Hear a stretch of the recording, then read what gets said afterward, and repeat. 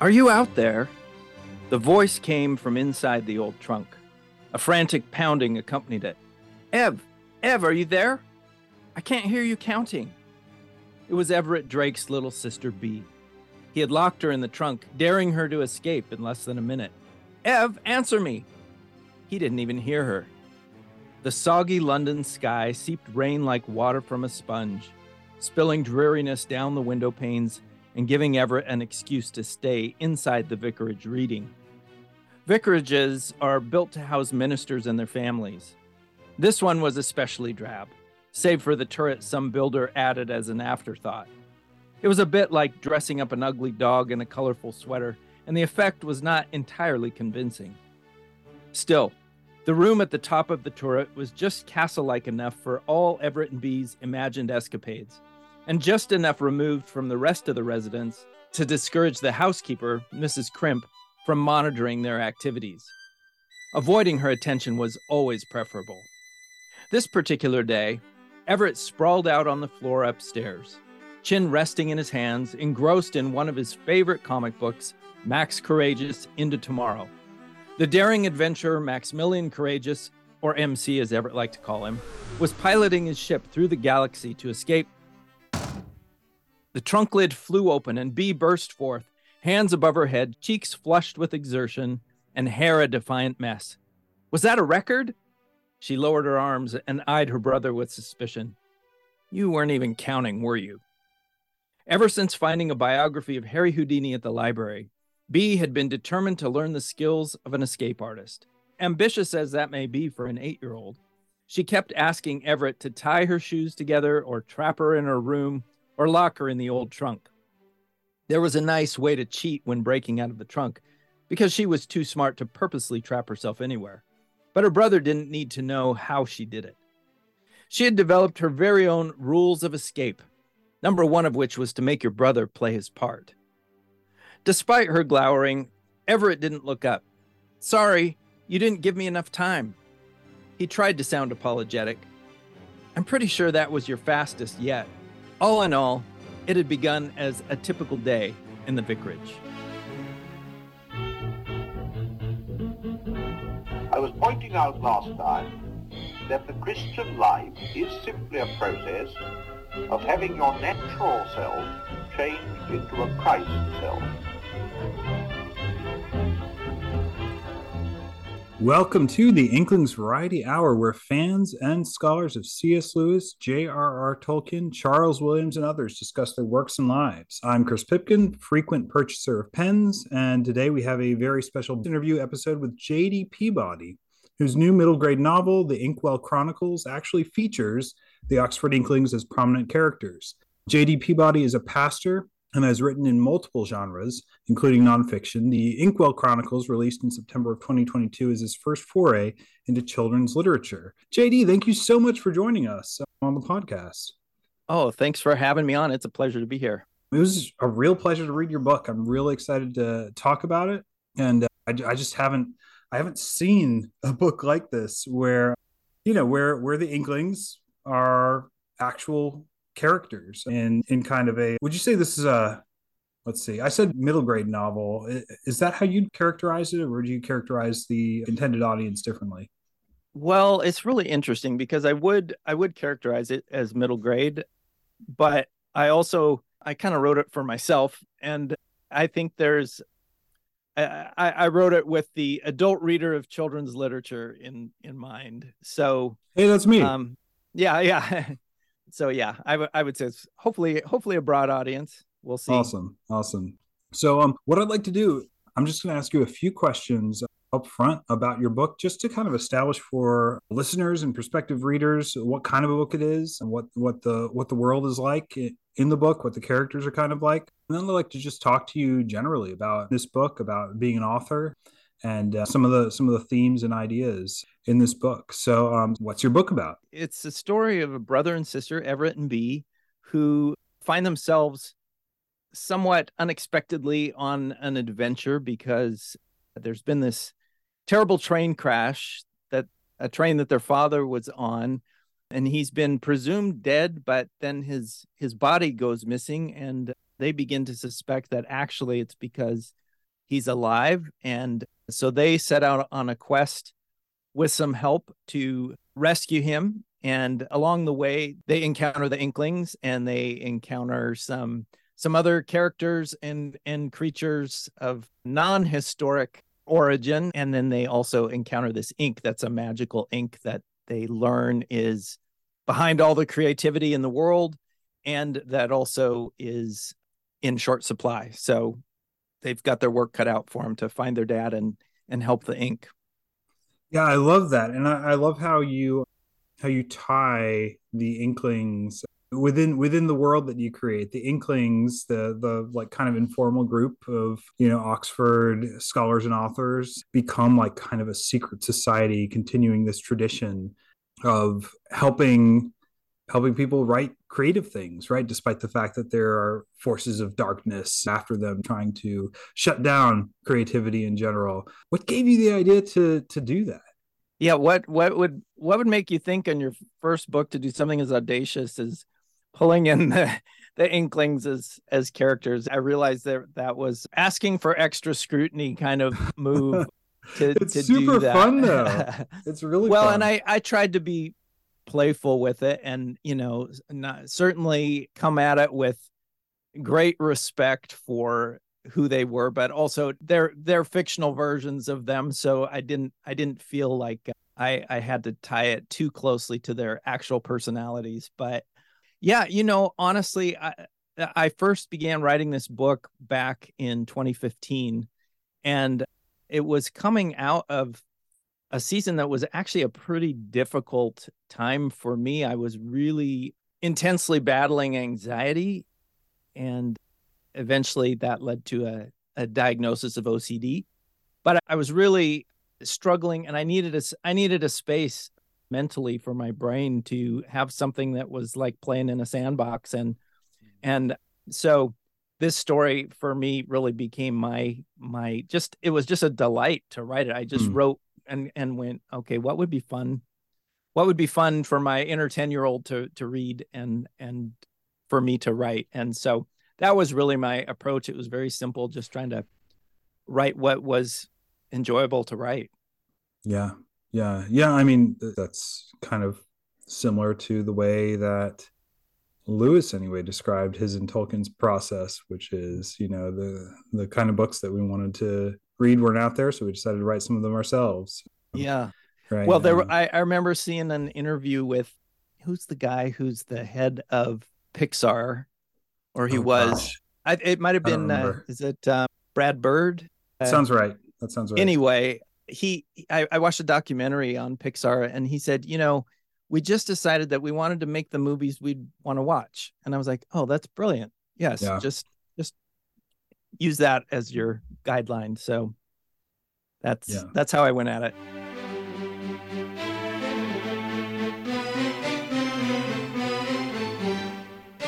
Yeah. Very cool. Very cool. So the main characters of this, like you said, are Everett, who seems to be like the main character, right? He's the one whose head you get inside of the most. His little sister B, and then their father Marcus. Do they have a last name, by the way? Drake is their last name. Okay, that's right. That's right. Yeah. So the Drakes.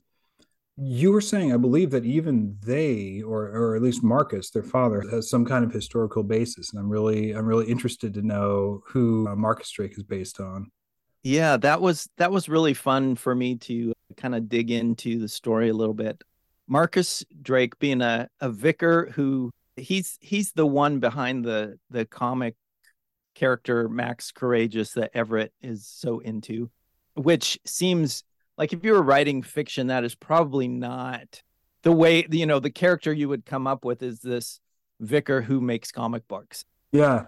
But I came across the story of a guy named Marcus Morris, who was behind a series of comic books that started in England, I think in the 50s, probably actually the 40s, called The Eagle.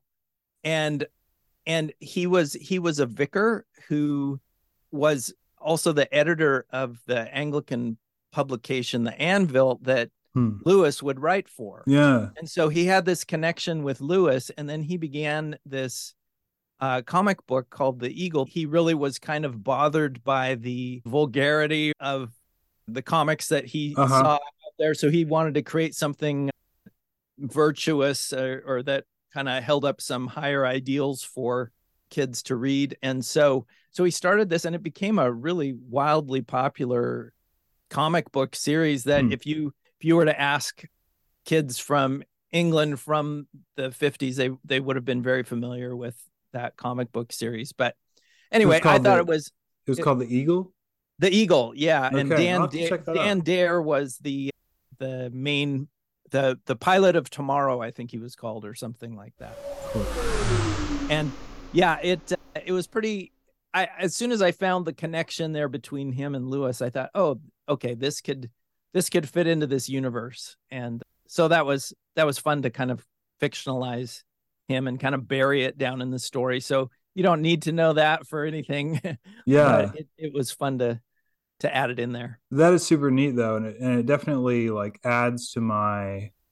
There's so many little touches in this book where I'm sort of like, oh wait, is that something you're making up for the book, or is that based on something? Which we'll get to some more of those later, but yeah, that's super cool. And I was wondering about, because most of us think of, well, you had Superman and Batman in the 30s, and then most of the comic book superheroes that we typically think of, other than Captain America, are all like 1960s onward. Right, it's really cool to hear about this, one in the 50s that this Max Courageous character would have been based on.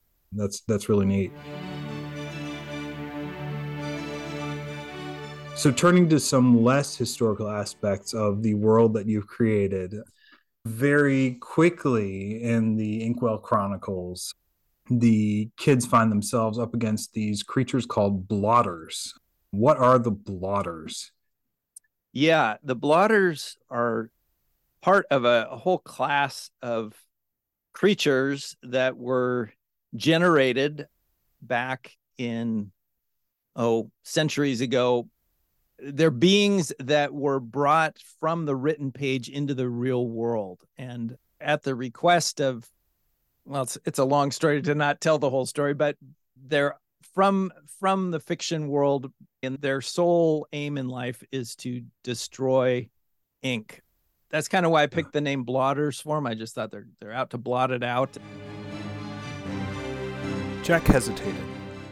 My dear child, some evils you didn't concern yourself with yet. Suffice it to say that blotters are deplorable creatures who... Everett stopped him. Wait, creatures? Are you saying they aren't human? Most of them can pass for human when they want. Are they elves? Bee asked. Ronald grunted in disgust. Blotters are nothing like elves, at least not light elves, more like chimera. Some even have wings. I thought they were Jotnar from Norse mythology until... He caught sight of Dot's exasperated grimace and turned his back toward her. Blotters are their own miserable breed, bent on ruin. Do they have superpowers? Asked Everett. They are no comic book villains, if that's what you mean. Jack, you're more familiar with their background than I am. What can you tell us? Jack stuck his hands in his coat pockets and cleared his throat. During the Dark Ages, a nefarious king sought world domination. Expanding his power required a vast army. Bee kicked at the dust. I don't like bad people, she muttered. The king learned that one bishop of Rouen in France possessed a rare ability with ink. This bishop not only wrote fantastic tales, he had translated some of his creations from the page to the real world. The bishop exercised his unusual gift, sparingly and with great caution, but the king viewed him only as the secret weapon he needed. He arranged an audience with the bishop, pretending to bring a spiritual request. He commissioned the bishop to write a story with the most evil creatures imaginable. The king said he wanted a work to frighten the masses away from their wickedness. Initially, the wary bishop hesitated, but the king would not relent until he wrote it. It was a terrible tale, Ronald exclaimed. Menacing ogres, and fearsome giants, and schools of sea serpents. Then there were the malignus macula, blotters. Why, one of them... Enough, Ron, scolded Dot as she saw Bee scooting closer to her brother. What were you saying, Jack? Jack continued. When the story was complete, the king revealed his true intentions, insisting that all the horrid creatures be brought to life. The bishop refused, but the king tortured the poor man until he broke. Blotters and the other fiends poured from the realm of imagination to our world. Then the king threw the bishop in a dungeon for the rest of his days. I'm glad he was locked up, Bee said fiercely. He sure made a mess with his words. True, Dot agreed. But he also created glimmers of hope. Fearing the king would misuse the story, he secretly wrote in 3 safeguards. First, he made it so that blotters and the others cannot come in contact with ink. If ink touches their skin, they are encased in stone. Gargoyles, said Ronald, striking a pose. Everett shuddered. Wait, the gargoyles on top of our church, they were blotters once? That brings up protection number 2, said Dot. Being a man of the cloth, the bishop wrote in a rule that all houses of worship would be sanctuaries for anyone fleeing the creatures. Blotters, even attempting to enter such a place, instantly become encased as gargoyles.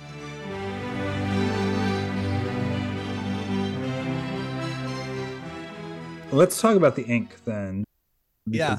This seems to be like kind of the central, in the way that like the central conceit of Harry Potter is there are still wizards and they go to a school, right? Right. The central idea of yours is there's this ink, right?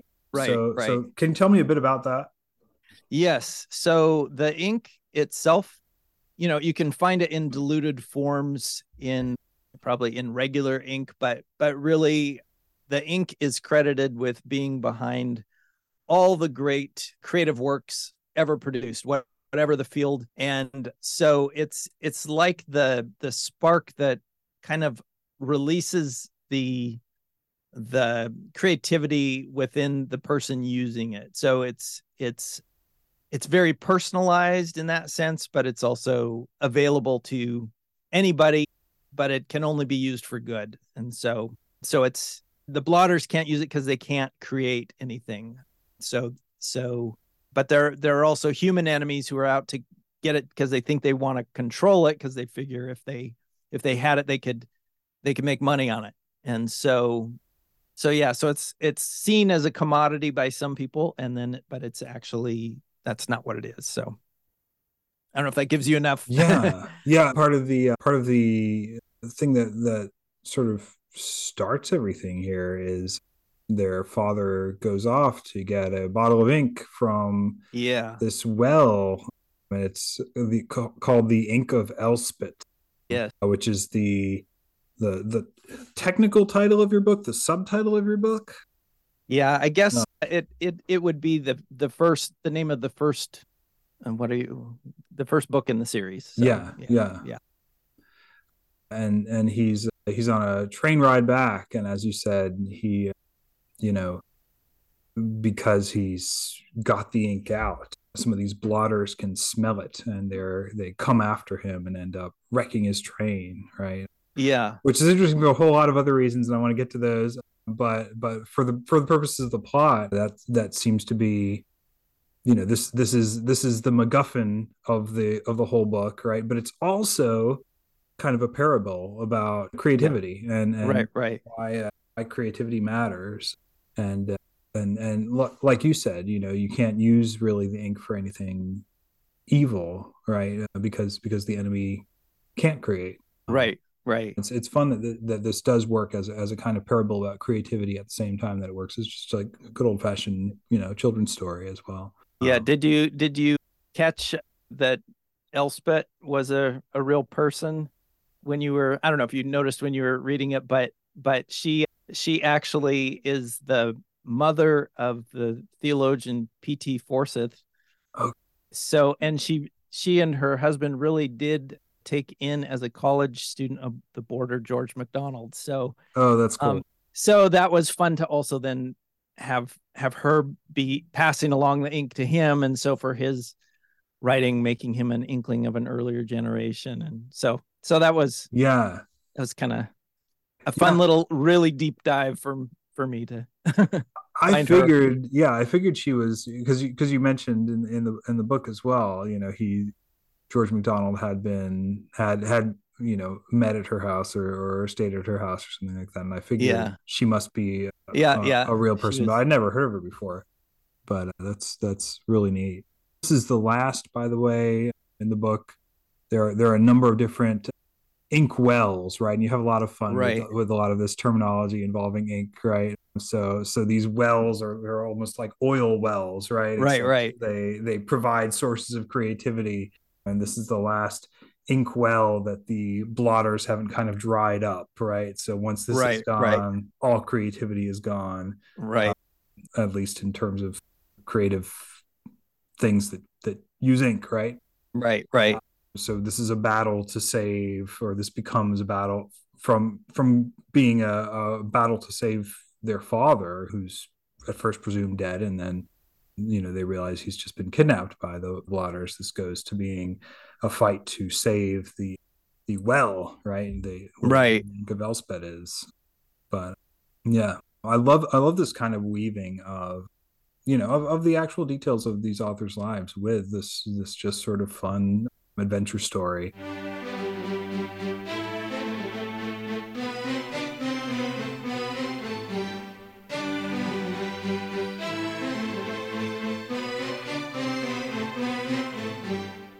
And of course featuring very prominently, and I was very excited when I first saw the word dot in your book pretty close to the Yeah. beginning. So Dot, Jack, and Ronald are featured in this book. Can you tell me a bit about them? Yeah. And I wanted it. I wanted their presence to be both clear for those who would recognize them, and also that people who didn't catch it could still enjoy it. I would say this book really was a labor of love in response to the influence of the Chronicles of Narnia on my life. And so I had known about the Inklings for a long time. Particularly C.S. Lewis was really the most influential of them for me. But yeah, I began to think, well, what if that whole association was not just to get together and help each other write, but what if there was a greater purpose at play there that was kind of behind the scenes that maybe most people didn't know about? And so began to just play with that a little bit. And so they become actually some of the heroes in the story and kind of fill in some of the background on ink for Everett and B as they're going along. Yeah. And then they actually journey with them, which was really fun. Yeah, And I tried yeah. to kind of give a playful relationship between the three of them, especially Yeah, between Dot and Ronald. And right. Yeah. so Yeah, Dot does not seem to like Ronald all that much, which is very believable. Like I could imagine, or I'm not aware of any actual interaction between Dorothy Sayers and Tolkien, but they seem to be sniping at each other a lot, or she snipes at him anyway, which but you kind of totally get makes this sense. affection underneath the Yeah, surface, like, almost like when kids in junior high like each other, but they fight, like, or hmm they're, how do you know a girl has a crush on you is because she's mean to you, that sort of thing almost. right, And right. there's yeah, so I tried to create the undercurrent that was saying, no, actually she really does like him, but he frustrates her. And so yeah, they have a kind of a fun dynamic. But Yeah. who knows what what it was really like in real life between them. But Yeah, yeah. Well, I love that you kind of transform the Inklings into action heroes, which you would never expect them to be. But yeah, and Dot's driving along in her motorcycle with a sidecar, and of course there's the giant pigeon who right, we'll, right. we'll talk about. But yeah, it's just super fun. A really enjoyable sort of imagined dynamic. And you mentioned that it's taking some liberties with the actual purpose of the Inklings, which was to encourage each other in writing, but within the world of the book, the purpose of the entire endeavor and the big fancy action plot is to allow people to write, right? And Yeah. to allow Yeah. people to be creative, right? Which is exactly Yep. what the Inklings did anyway. It's Yep. just Yep. in a less sort of obviously dynamic way in real life, right? Right. Right. But this kind of dramatizes that process of trying to free people up to be creative, which does it in a really enjoyable way. And you also mentioned there's a character early on who helps Marcus when he's wounded from the train accident, and then comes in again at the end, and her name's Nurse Abby.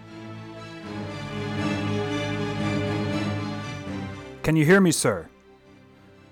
The voice sounded distant and muffled. Marcus opened his eyes to see the concerned face of an American Air Force nurse.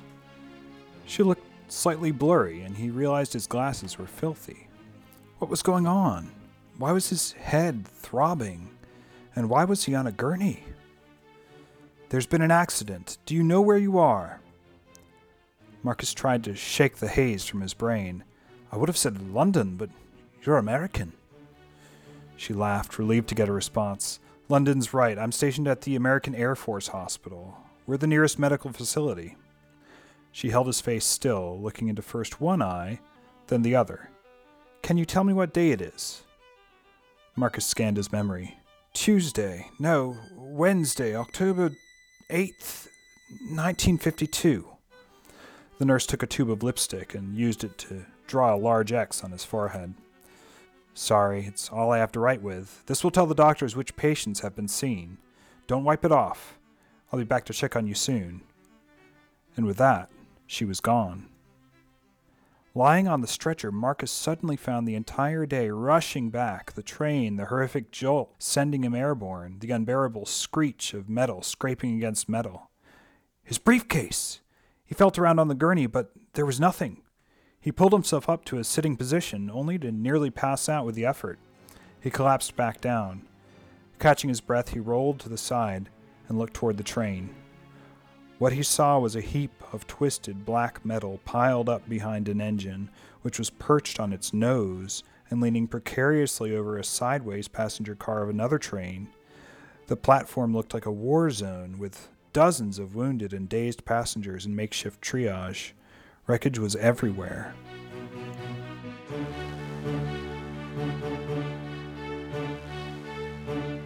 She seems to have some sort of healing powers. But by the way, listeners, the ink does not behave the same way for everyone, right? And different people seem to have different gifts and abilities, and it's a little bit like the Holy Spirit in that way, right? Right. Where they're just different things that people can do. She seems to be able to heal people with ink, and you mentioned, JD, that she has some sort of historical basis. I'm also curious about that. Yeah. Well, first, just in reference to the ink, tried to play on the multiple aspects of creativity beyond just simply using the ink for writing. It has all these other things, and like you said, there's an easy picture association with the Holy Spirit, I think, in a lot of it. But yeah, Nurse Abby was really fun for me to learn about her story, because, and we'll talk about the train accident a little bit later, because that kind of fits in with my connection with the Chronicles. But she was on the scene. There was this horrific train wreck in London in 1952 that really happened, and it was the worst peacetime train crash in their history, still to this day. And we just actually passed the 70-year anniversary mark of that in October. But she was an American nurse, American Air Force nurse, who was stationed there and was one of the first people on the scene. She really is seen as one of the people who developed triage in its initial initial days of, like, what she did there that day is still influential on emergency medicine and especially mass casualty kind of incidents. And so anyway, and she was African American. She was a woman in the military, and so she had already overcome all these hurdles. In fact, when she joined the military, she had to join the Army first because the Air Force wouldn't accept women, I don't think, at the time. But anyway, I just learning about her story and what a pioneer she was. And then after the book was written, I was able to get in touch with a relative of hers who had actually lived with her growing up, and who is now a nurse herself. And she had all kinds of great detail and stories. And I it just was like meeting a celebrity to finally get to talk to somebody who actually knew the real Nurse Abby, and to be able to kind of memorialize her story a little bit when it, she was the kind of person who didn't really draw attention to herself, and not somebody that you hear much about, but really made this major contribution to the world. And so it was fun to be able to kind of extend her story a little bit. That is really cool. That's really cool. Is she going to end up being a regular character in the Inkwell Chronicles generally? Are you allowed to give away that sort of information, or is she? You know what? She does not. She's mentioned briefly in book 2, but hasn't come back into it yet. That's an interesting question, whether she would reappear. I had somebody tell me they really wanted her to marry the kid's dad. Yeah, I was wondering about that. Just probably I've watched too many Hallmark Christmas movies or something like that. Yeah, like the single dad and the single. Thought about that, but because she was a real person, I thought, well, I can't really make that happen. Yeah, that makes it hard. Yeah. Anyway, but yeah, that's interesting because she could potentially, if maybe they'll make it to America in book 3, and then they could bump into her. So let's go back to the train accident, because I do want to hear about this. And like bells started going off when you mentioned the train accident, because of course that's how the Pevensey kids, Sans Susan, die, right, in the last battle, and go to Aslan's country. And here you have another character who seems like maybe they're dead, and then they end up not being. What's going on with the train accident? Okay, so really I have to go back further. I have to go back to Prince Caspian, because when I was 10, my parents got me Prince Caspian. That was the first book in the series that they got me. So I started reading it out of sequence. I didn't start with Lion, the Witch, and the Wardrobe. But I was completely transported. It was the first time that I can remember reading a book and just completely losing myself. And when, you kind of come back to reality and you look around and you go, oh, I'm here.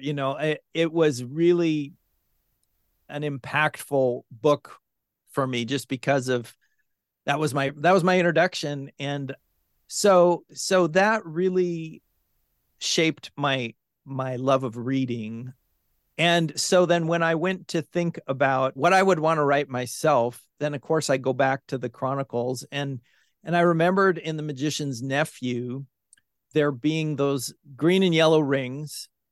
The green would take them out to another world, and the yellow would bring them back. And then at the end of the story, they had all these leftover rings that they buried out underneath the tree. And so my first thought for a story was, oh, wouldn't it be cool if somebody 50 years later moved into that house, was out digging in the yard, dug up these rings, didn't know what they were, and all of a sudden they go to one of the many other pools in the wood between the worlds, or whatever, and had a whole different set of adventures there. And I thought, oh, that would be kind of fun, and obviously that's kind of hijacking somebody else's idea and running with it. But I thought, oh, I wonder if there's something there. And then I was like, I went back to the last battle and heard that they actually did dig up the rings and took them with them on the train. Oh yeah. At the end. And so I was like, oh shoot, there goes that idea. But then thinking about that train accident, I somehow that started me thinking about, I wonder if there was actually a real train accident that happened back at the time Lewis was writing. and my hunch, I don't know this for a fact, but that was such a significant train crash that I would imagine this was very much on his mind at the time that he wrote it. And they never did come up with, to this day, they don't know the cause of that crash. So I thought, well, I could maybe imagine a fictional cause for what happened here, and we could go from there. So in a way, then the train crash in the last battle really gets credit for kind of the start of this book. Yeah, yeah. No, that's super cool. I probably wrote in the margin like, did Marcus Drake kill Peter Lucy? I hope not. And of course he didn't, but the people who were after him, caused the train. Right. No, that's really fun. And there are so many things, by the way, listeners, there's so many things like that, little Easter eggs that don't necessarily, like, even if the person reading this book is unaware of Inkling stuff or unaware of the Chronicles of Narnia, which they shouldn't be, but even if they are, they'll be able to enjoy this. But there's that extra level of enjoyment of these little touches that we have, like Turkish delight, for example, which Ronald gives to B, right? Or the fact that B can hear the ink, right? That she has these powers of perception that make her, to me anyway, quite similar to Lucy in some ways, to this phenomenon called encasement, which is awfully a lot like being turned to stone, except it's wielded by the good guys this time, which is interesting. But yeah, it's got so many little things that, as I was reading them, and they enhanced my enjoyment, making references but not too over the top or not too heavy-handed to some of the Inklings' work. It's been interesting going to schools to do some visits, and when I mentioned the Chronicles of Narnia, I think I assumed that there would be far more awareness of it, and a lot of kids, that's just not in their repertoire as much today, even because I thought a lot of them would have seen the movies, but realized that, now a lot of the younger kids, that was before their time. It's been a while. Yeah. So it's just interesting. So it's been fun to introduce the Chronicles to them. But yeah, I was surprised, and yes, it's not surprising, because there's such a glut of middle grade literature out there. But hopefully, it seems like it's not a necessary requirement to enjoy the story, but it sure was fun for me. I mean, that was half the fun of writing. It was to like more little hidden gems in there. Yeah, what do they teach them at these schools, right?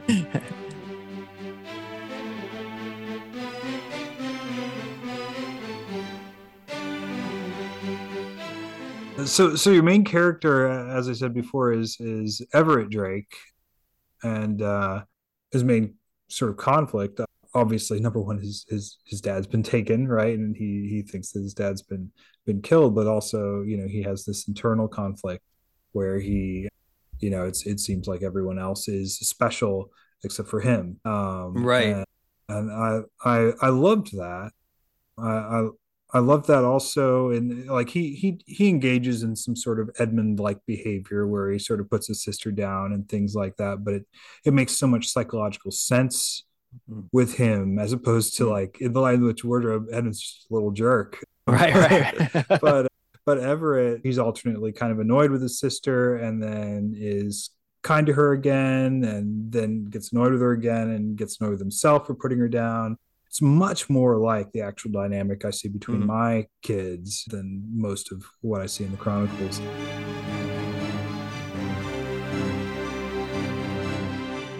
As they headed back, Everett felt another twinge of guilt over how impatient he'd acted with his little sister. "You've really been brave today, Bee." "Do you think so?" She brightened at the thought, skipping along beside him. "I like the slide pop best. It wasn't scary at all." They had reached the hatch to the well when Everett stopped. "Shh! Do you hear that?" Bee strained her ears. There was a faint gurgling off in the distance, straight ahead of them, farther down the tunnel. It sounds like the creek by our house, she gasped. I got what I asked for. Let's go! Everett found himself feeling irritable again. B hadn't made anything appear. Water doesn't suddenly materialize. Dot needs these splints. Let's go back. B would have none of it. We're supposed to get water. She grabbed his hand, tugging him behind her. Everett clenched his teeth. We don't even have a cup to collect any. B dropped his hand and raced down the unexplored section of tunnel beyond the well. We're so close. It's getting louder. Everett deliberately dragged his feet as his sister skipped happily around a curve in the bluish light of the tunnel. Somehow, the cheerier her actions, the darker his mood became. He knew it was childish, but he didn't care. He didn't want to reach the water. Why should B get to be right all the time? He slowed to a full stop and waited. She never liked being by herself. She would come running back soon.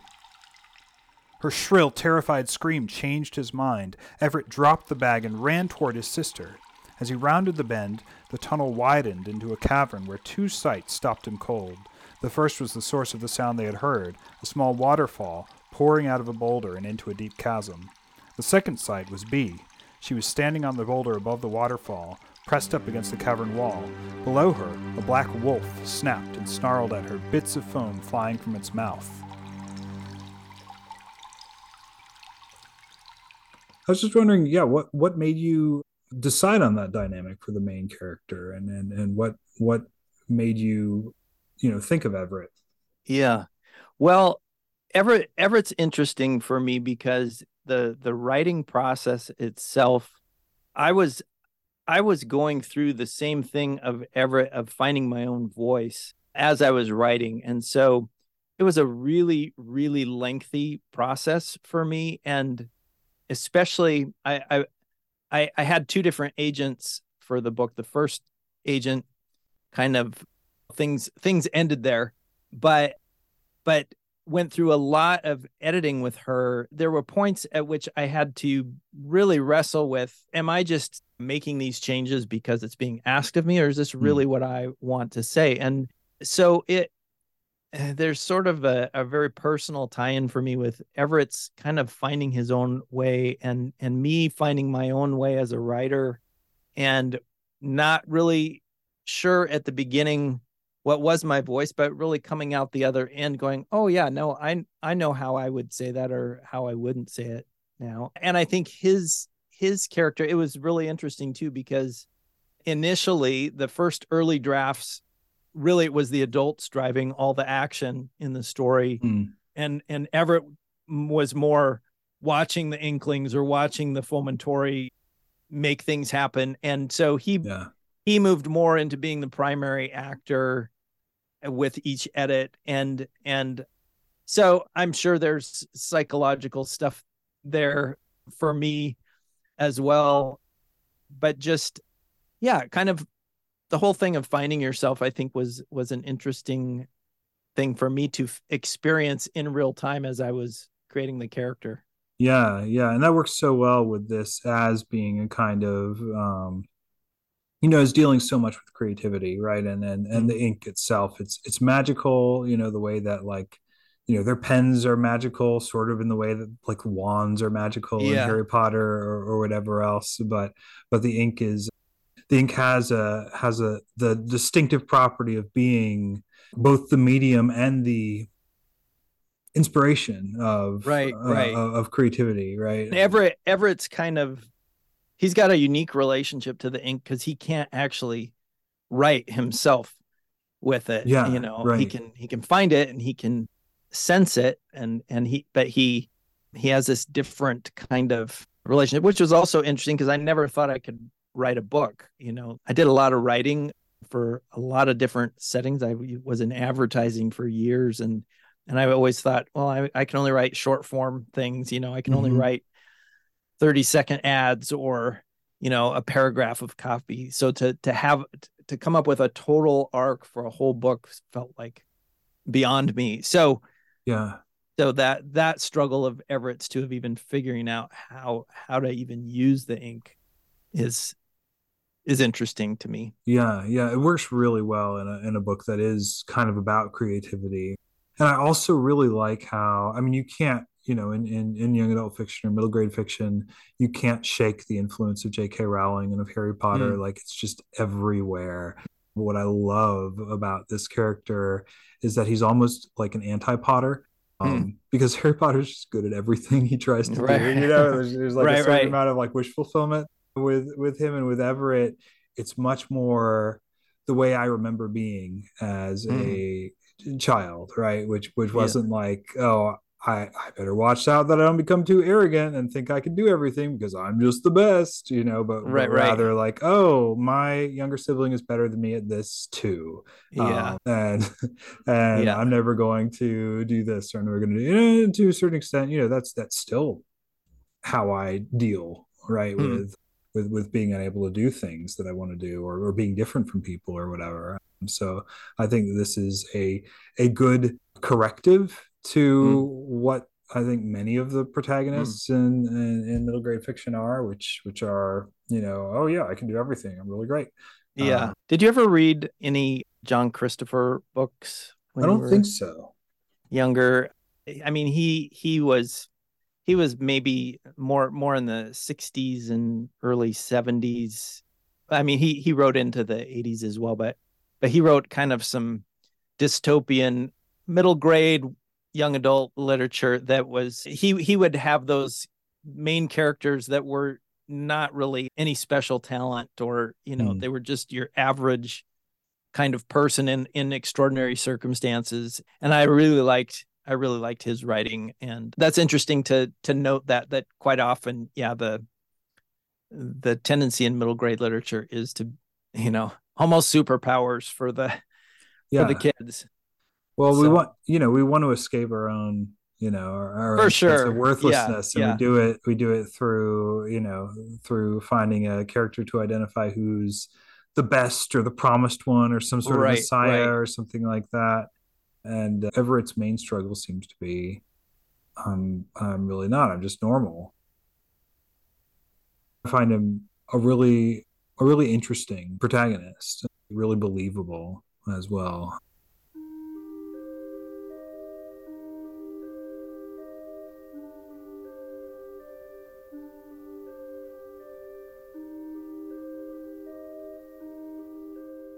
You mentioned some of the difficulty in writing, as well as in having your book edited. What's the story of conceiving of this book, of Yeah. kind of working through it, and finally getting it published? Yeah. It was really a long process. Like I said, I didn't think I had a book in me. I had made attempts at short stories, or maybe even maybe even a book early on when I was young and didn't know any better, and but Hmm. but didn't get very far because I really just had kind of this block for going, oh, I've got to have a whole story arc before I can do this. And then I ended up writing a screenplay that I was sort of adapting from some other work on the life of George Mueller. And Cool. and I really enjoyed it. It was super fun, and I was able to get an entire script written. And writing a movie script is great because it's exactly that it's going to be about 120 pages for a Mm. full length script, and there's hardly any words on a page. So as you're Yeah. writing it, you feel this sense of accomplishment because you can crank out 3 pages in a sitting easily, or Right. whatever. And Yeah. so that kind of gave me some confidence to get that completed as a project, and go, oh, okay, maybe I could try something. And then I read something by Eugene Peterson in his biography that talked about he talked about his writing as writing heuristically, and I'd never heard that Mm. word before, but that idea of writing to discover, like Yeah. you don't have an outline ahead of time, you write and you find out where you're going as you're. And I was like, oh, that's how I think. Like that's how I write my sermons. I don't write an outline first. I start in and see where it takes me. And so I thought, Yeah. okay, well, what if I have an idea for a beginning of a story, and actually I kind of had a thought for the very end, but I just didn't know any of the sequence in between. So I thought, well, I'm just going to write as far as I know and get one chapter done, and then by the end of that chapter, I would kind of have an idea of what I would want for the next. And so that's kind of how the book took shape, which was great. But then you get to the end, and I thought it was great, but it didn't necessarily have flow or anything. But I was super excited just at having accomplished it, and so I started sending it out to agents right away, and I proceeded to get a whole series of rejections. Yep. And I ended up literally with over 100 agents turning me down, saying, no, not for me. No, thank you. But a few of them were really gracious and kind along the way and gave me enough feedback to actually be able to go, oh, I see what they're saying, and I can change that. And so I just kept tweaking it and tweaking it and tweaking it. And then I'd send out a few more and get a few more rejections. And then finally I had one agent who said yes to it. And so I was with her for about a year and a half, and she just took me to the woodshed and really, I mean, it was brutal and good because, like, you know, children's fiction is its whole own world. And I really had no business doing it. I was completely naive about it, which was, both good because I could actually put it out there not knowing how bad it was, but then I couldn't get better till I got that kind of input. And then we ended up parting ways, but the work that she helped me do on it was what got it to a place where the agent that I got after that was interested in it. And then it was a whole 2 more years of editing with him. And then he sent it out to, I think, at least 35 publishers, all of whom rejected it, and then finally one who said, yeah, we love this. And so that's great. So yeah, it was a really, really lengthy process. And now, book 2 has been 6 months from conception to hand off to the publisher. Wow. Like, that's a whole different thing, but also the universe was all built at this point. And so that just made a world of difference. And all the editing and all the work on book 1 was paid off to make book 2 faster. So yeah. Can you divulge any details about book 2? Or we still end up with Everett and B. Dot is not on the scene. Jack and Ronald are in and out of it at different places. Dot may return down the line, but she's really not much in this one. They go a little further afield. They end up in Krakatoa, actually. Oh, wow. If there's a little bit of a tie-in to the book 21 Balloons, if you are familiar with I'm not that, which is another kind of archaic, it was interesting to go, okay, if I'm going to make references to children's literature or anything, it's got to be historic. Like I can't do contemporary, they can't have tie-in. So probably most kids won't find the little tie-ins all that relatable, because Pippi Longstocking, things like that are in there that would have been appropriate for Everett and B to be aware of. Well, my kids know Pippi Longstocking. Okay, there you go. Yeah. So, yeah, Astrid makes a brief appearance there. Very cool. Very cool. So that's fun. So yeah, it was kind of fun to expand the references and try to do some of the same things of hiding some things within it. But yeah, they kind of do a worldwide tour on and I'm sorry, because I know you're not a pigeon fan, but they go for a long flight on Ermengarde. So. Very cool. Very cool. Yeah, I mean, Ermengarde seems like a decent enough pigeon as pigeons go. I have an odd fear of birds, and pigeons just seem like flying rats to me. You're not wrong. Yeah, but I can appreciate the fact that Ermengarde, the giant semi-visible pigeon, is special. A tremendous crashing sound came from the shrubs on the far side of the church. The children could see the tops of the trees swaying above the roof. They both jumped back as an enormous gray feathered head peeked out from halfway up the side of the church, two giant eyes peering at them quizzically. Then the rest of the big bird's body tottered out, a frightening size. Fortunately, its face had a gentle kindness that offset the scariness. "Ah, there you are, Ermengarde," said Osgood. "No one would ever think it possible to lose track of this girl's whereabouts, but she's got a knack for making herself invisible." He took the large seeds from Bee and handed them to Ermengarde. As she bent to pluck them from his hands, Everett stepped forward to shield Bee from the gargantuan beak. Up close, he could see her feathers had tiny crosshatch lines like pen marks. "How is she so big?" The courier looked up at Ermengarde. "This old girl flew straight out of a book. I take it you've heard of Peter and Wendy." Everett scowled. "There's no giant pigeon in that story." "I told James, Mr. Barry, that is, I told him she didn't fit," said Osgood, patting the bird affectionately. "But he liked her too much to just unwrite her, so he begged me to deliver her from the pages and find her a new home. A bit of a rare feat, but we did it." Bee pushed out from behind her brother and pointed to the tag hanging down from Ermengarde's neck. The inscription read, "I belong to D.L. Sayers."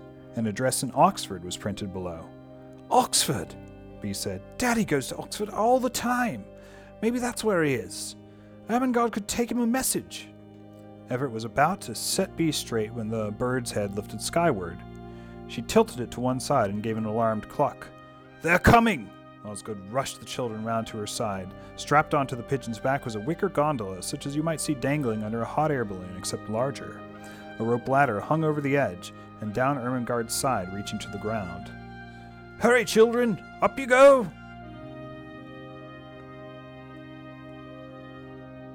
It kind of had to be a pigeon in my mind because, Osgood is a courier, and so one of his methods of communication is with pigeon post. So so that was kind of how the thinking went to get her in the picture. You find so many fun sort of ways to get them to travel from one place to another, right? Every time they have to go someplace next, Right. You just think of some new, like completely wacky, different way to get from one place to another, and they're so much fun to read. Did Ermengarde the pigeon come from any place in particular other than just your own imagination?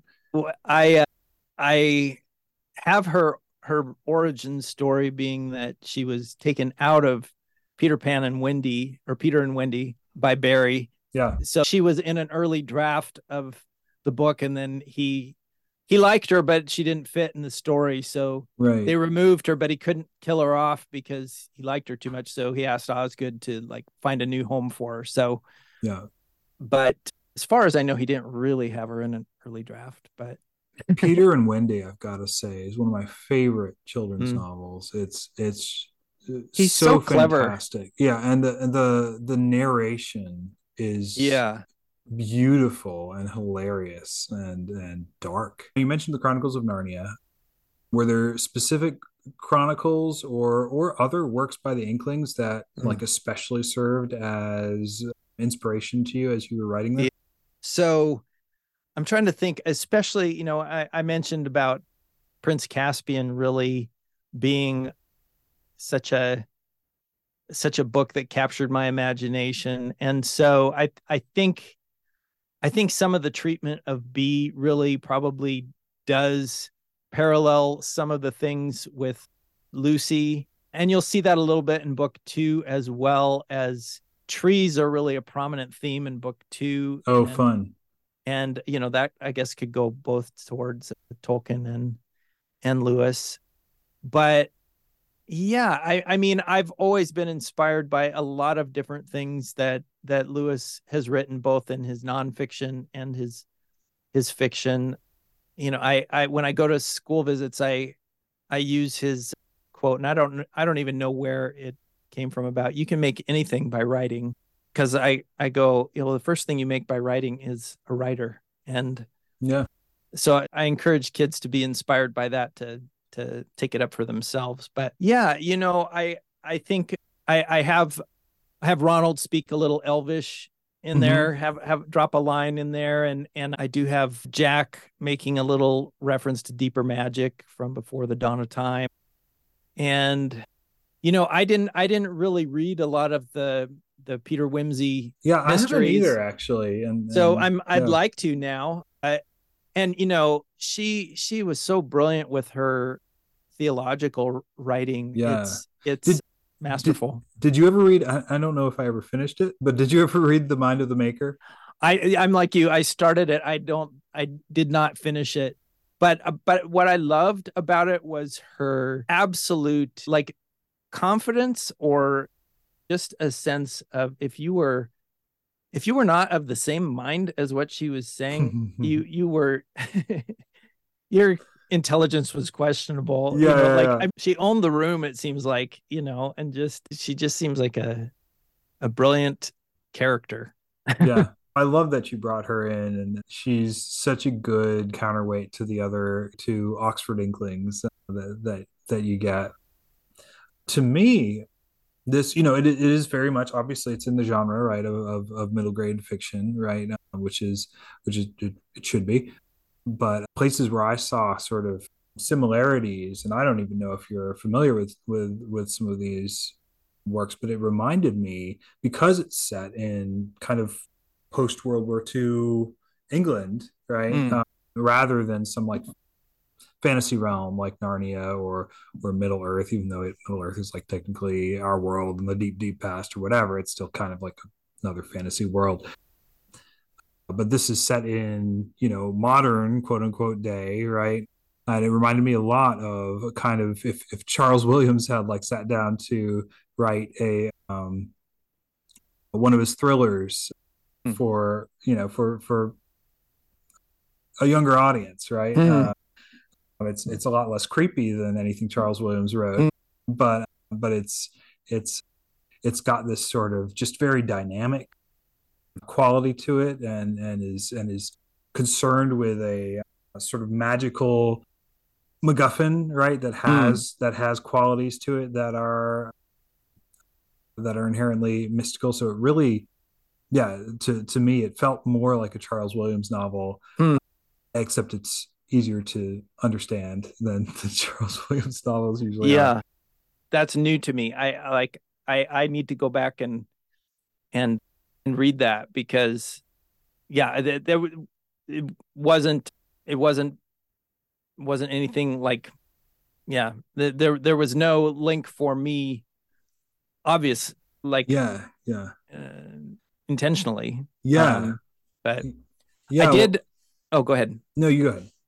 Oh, I just was gonna say, I was thinking back to your question about some of the Inklings influences, and I did, there's a brief little song introduced about Eadfrith, Hmm? that Trey sings.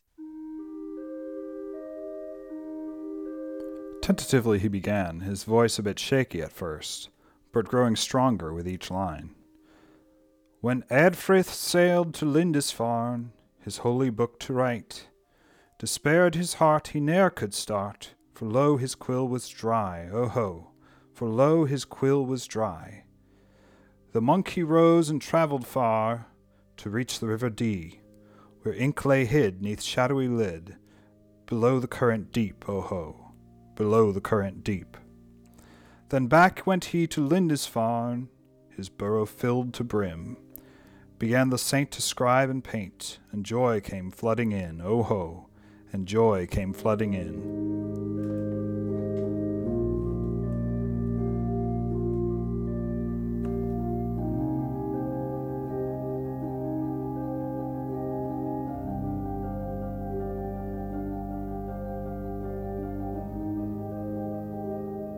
That was kind of a little nod to Tolkien's, dropping in the little musical numbers that, you know Yeah, that it's like something that existed in this other world Yeah. that didn't really, and so, but also Eadfrith was a real character as well, so that was fun to, Right. kind of layer that up a bit. Yeah. Yeah. No, I loved that little song, and it did give a sense of like kind of texture, right? Mm. As did and I want to get back to the question of influences and just Yeah. authors that you like as well. But as did the kind of origin myth of these blotters, right? Mm. And Oh, and right. the story of the bishop of my wife used to Rowan, I think it's, yeah, I don't know how you say it. my wife lived in this little town in France, and she always pronounces it in a way that I can't pronounce, but it's always like Juan or Oh, something like that. And I she can't lived do there? it. Yeah, she did. She That's did amazing. for a few months anyway. But yeah, I loved that it kind of originated there because there's so much stuff that came from wrong, or however you Yeah, want to say yeah. it, including it was a place where the Gothic style of architecture really Yes. formed, which of course, like the blotters in your world, the reason we have gargoyles is because when blotters try to chase people into churches and they touch the church, the holy ground, they become encased with ink, Yeah, right, and yeah, turn into yeah. stone, right? So all these gargoyles all over Gothic architecture are blotters that you know were turned to stone, which is just great. And you mentioned that the I think it was a bishop of Rouen and Yeah. the king. Yeah. Was that based on anything historical, Yeah. or yeah, Actually, well, not historical, but mythical, I guess, yeah, because this bishop supposedly had battled in real life, not in the story. This mm-hmm. bishop had supposedly battled a dragon and cut off its head, and that had become the first. I think the first gargoyle on the church or something. How There, do I there not know is. this story? This is yeah. I This don't this know. is a I mean, I don't. travesty that I do not know this. I want It's I want to hear more about it. it's probably it's. I'm probably botching it here, No, I but doubt it. I doubt it. There are many but that's things I where don't that know. came from because I'd never heard of Guam before, but Oh my gosh, that is awesome. that that was so that's what gave me my gargoyle connection and I love that you give it these sort of medieval roots, right? Which works so well with who the Inklings are, the Oxford Inklings, and how many of them are, medievalists or at least interested in medieval things. But but yeah, that's just so much fun. What other books were you influenced by authors who are not necessarily Inklings, right? But who mm, you view nevertheless, because you kind of make the Inklings, the group of the Inklings, much bigger, right? Than actually like right. anybody who did anything good Yes. creatively, basically, is an Yeah. Inkling, which I kind of love. Who are some of the other influences for you for this book who maybe are not part of the, official Oxford group of the Inklings? Yeah. I mentioned John Christopher, Mm-hmm. who when I was a kid, that was probably who I read the most after like the Chronicles of Narnia were just sort of almost like a perennial Uh-huh. read for me. It just kept Right. going back over and over, Yeah, and same. never got tired of him. And it was the same way with John Christopher. Like there were some of his books that I could read and reread, and you know, so as a kid, he was really influential. I think as an adult, probably one of my favorite fiction writers is Chaim Potok, Mm-hmm. who you know does a lot about culture confrontation or like worlds colliding kinds of things, even within the Jewish community of Yeah. Orthodox, non-Orthodox, and his Right. protagonists are quite often just a little bit older than Everett. And you know, one of I think his main Reuven in The Chosen and The Promise is just a ordinary kid who's just trying to make sense of has this really brilliant friend. And so there's probably some of that was he was a really impactful author for me when I got into college, and I still just really admire his work. There are some theological writers that I loved. It just gave me so much joy to be able to write in P.T. Forsyth's mother, because he was from the 1800s and early 1900s, and just has been.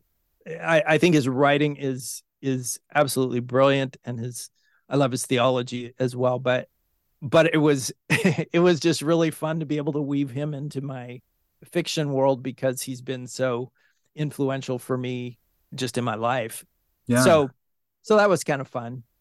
But I don't know. I mean, I do read a lot now of children's literature, and I just because I'm trying to just saturate myself in this field that I'm writing in now, and so it's a lot of times not necessarily it's fun, and a lot of times it's not necessarily literarily all that substantial, so I will just read the pure fun stuff all the time with that. But it really helps with beginning to get a sense of how to do the pacing, or what actually works for kids and adults. And so I really love Owen Colfer's stuff, and he'll kind of cross over, do stuff for both kids and adults. I don't know, lots of people. Yeah, very cool. You talked about a little girl named Madeline. Oh, right. Who called a particular way that they travel, wrinkles in time, which I was so excited about, because so much where it didn't remind me of sort of a Charles Williams plot, it reminded me, and to an extent, like they have a lot in common. Yeah. But it reminded me of the Madeline L'Engle, especially Wrinkle in Time, right? Where you have this kid who kind of doubts themselves, right? Going off and trying to rescue their father from these forces that are very like the blotters, right? And who just want to destroy things, right? So I thought that was. I had to figure out how to work her in, because the book hadn't come out, So I had to go, okay, I've got to make this little retro and have her have had this idea as a kid, because she was post the storyline time. So yeah, that was super fun. So okay, this book is it's set in the past, right? It's set in the 1950s, when most people, to be creative, are still taking out a pen and writing down their ideas with a pen, whether it's music or whether it's poetry or occasionally drawing things or whatever. In 2020, it's not 2020 anymore, I'm traumatized. 2022, if I want to be creative, sometimes I'll take out a pen, and that's nice. But most of the time I will type on a laptop or iPhone or something like that. So if you're positing within this world, if you're positing this sort of ink, right, as being like the engine of all great creativity, or of most authors, what happens then in the 21st century within your world? Right. That is a really good question. I think I'd have to say that there would be some way to get some toner that had ink in it or something. Yeah, I did think when I first started writing this book that wouldn't it be cool to like write it all out by hand rather than on a typewriter, and so, and I even got a little fountain pen, I was gonna really try to do it old school, and I think I made it maybe one page in before I gave up that endeavor. It is such a different process, though. I mean, like it in some ways it is richer for me when I handwrite things. It just takes a long time. But yeah, I thought that was and potentially a problem for when the Inklings hit the 21st century. Yes. if they ever will. But but yeah, it does get to, though, and kind of the, the main, like, kind of metaphor of your book. It does get to really the value of creativity, of taking time over creativity, of not just kind of like, Mm, because of your inner editor, throwing away everything you do because you don't mm, think it's any good. And it's in some ways, like, handwriting for me can be a way of getting around that, yeah. and engaging more deeply.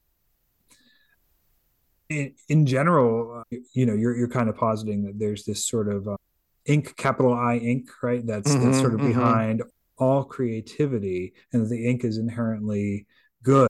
Do you view all sort of creative endeavors then, like, by any artists or any writers, as being inherently good, as being like, so Mm. like the Bloomsbury group, for example, who are like very much night and day ideologically opposed to anything the Inklings were for, right? Right, right. Or some other avant-garde group of the 20s, 30s, 40s, 50s. Would they also have been Inklings? Is there some sort of a nefarious Slytherin like, you Huh. know alternate group of artists who are working with the blotters, or would you just say no, like Augustine says that all things are good things, right? They're just kind of Right. untwisted, and therefore, to some extent, all artists, all creatives participate in this, inherently positive thing. Yeah. Well, I think it was interesting that you mentioned Augustine, because I think that whole concept of all truth, God's truth, there is a sense in which ultimately, and now we're moving out of the book and into more, life life view or whatever. But, I think I would hold that, you know, every good and perfect gift is from above. And if it's good creativity, ultimately it has the same source.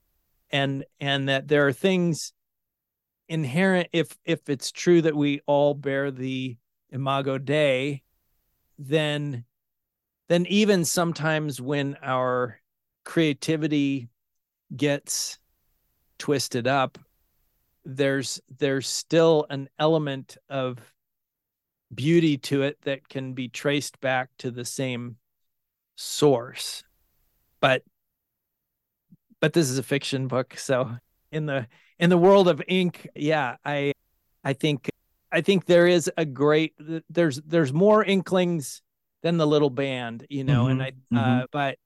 but I think at least what the way that that Ronald posits it out there is that ink can't ultimately be used for anything other than good. And so if it could fall within that category or accomplish some good ultimately, then I think he would maybe say there was room for them.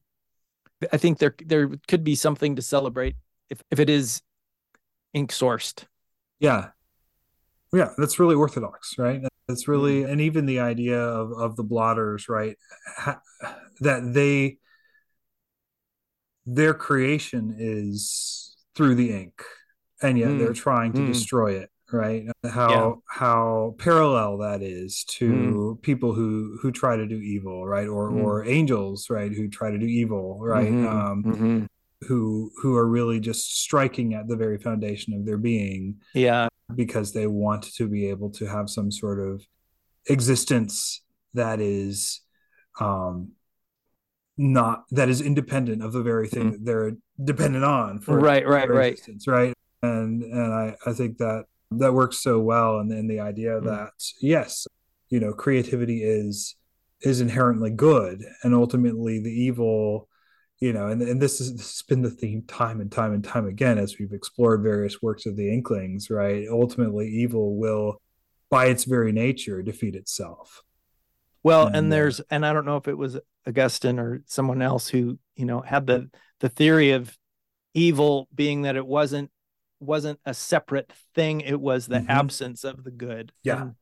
And you know, so it's not a created thing. It's the lack of it almost, or the so yeah. Yeah. Which, that being said, I still really like gargoyles.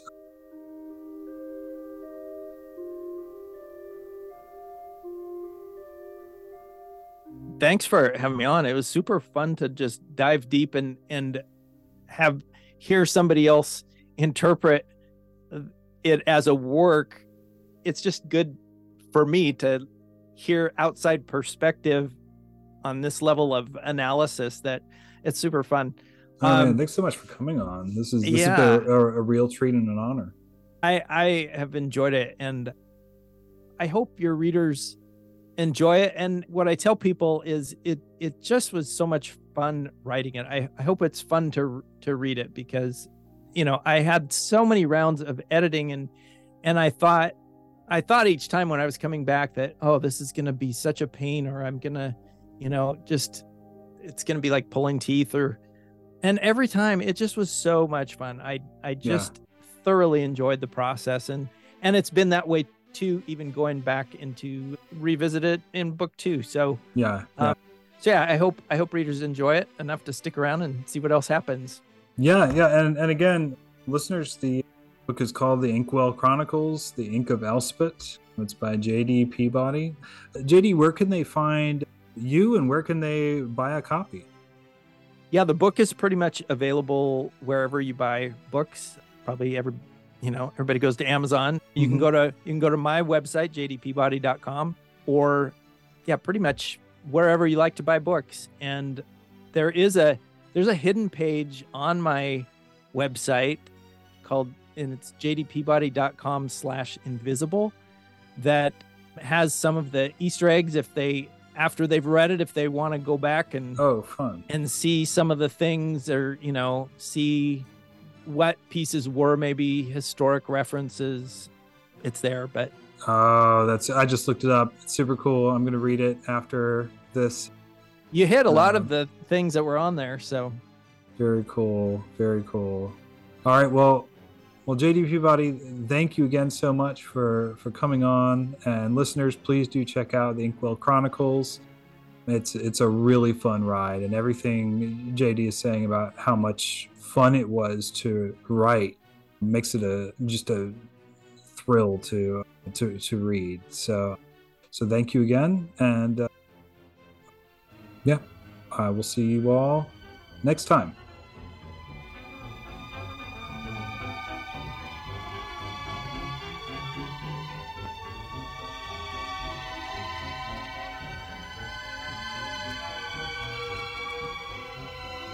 All blessed encounter full of joy, unscheduled on the decent plan, with here an addict of Tolkien, there a Charles Williams fan.